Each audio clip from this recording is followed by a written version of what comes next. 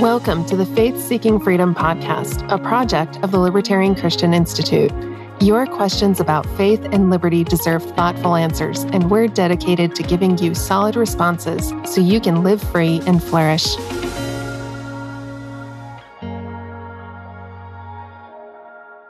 Jeremiah asks, is voting an act of unjustified aggression? Well, I guess we would have to ask the question, is voting itself aggression? And then whether or not it's unjustified. So we know a lot of people in our audience are people who don't vote. There are people within our organization who have different views on whether you should vote and at what levels. And, you know, we don't as an organization, of course, endorse anybody. We don't necessarily encourage you to vote or not vote. We have a lot of varying views on that.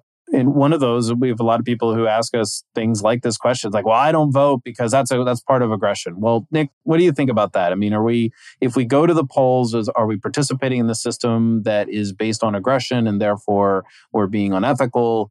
How do you deal with that? Well, over the years, I've sort of landed on different sides of this question at different points. There's an analogy that's often made, and I think I heard it from Tom Woods, but I'm sure many other people have made a similar observation. You know, you could say, well, if you're in let's say a Nazi camp, hypothetical example, back in the early 1940s, and for some reason they give you the chance to vote over who your taskmaster will be, and you have one guy who's bad and another guy who's really bad, are you committing an act of aggression by voting for the less bad guy? And I think that's a reasonable argument. So, you know, Woods and others arguing in that vein would say that, no, voting is not an aggressive act. And I think it needs to be nuanced, though. I mean, again, there's a lot that could be said about this, but I think at the very least, we can say this.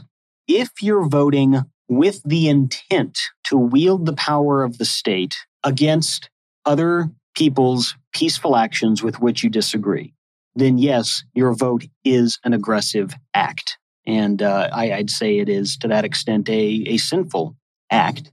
If you are voting purely defensively to unwind the powers of the state or to try to make a bad situation somewhat less bad, then I would say, no, it's not an aggressive act. Now, there's still other dynamics that may come into play as to whether or not you should vote at all. There's certainly other questions that need to be answered besides just, is it an aggressive act or not? But I think primarily it comes down to the intent of the individual. The intent of the individual is to wield political power through their vote in order to coerce other people, then yes, it's aggressive. If it's a defensive vote, it's not. So if you vote for a particular candidate because you want to stick it to the rich, then that would be an act of aggression. Absolutely. Yeah, that is partaking in that theft. Yeah. It is essentially, it's hiring someone to commit armed robbery on your behalf, is basically what it is. Yeah. Or enthusiastically voting to make sure that people across an artificially drawn line can't come and get work. Right. That's also an aggressive act. Now, I mean, there's other things that could be said on the immigration topic specifically. For example, I mean, you know, this is a very complex topic, and we don't have time to get into all the details of it here, but there are entities and individuals who are essentially trying to weaponize mass migration and basically push people across borders in order to destabilize communities. That's particularly happening in Europe, and they're starting to try to bring it here.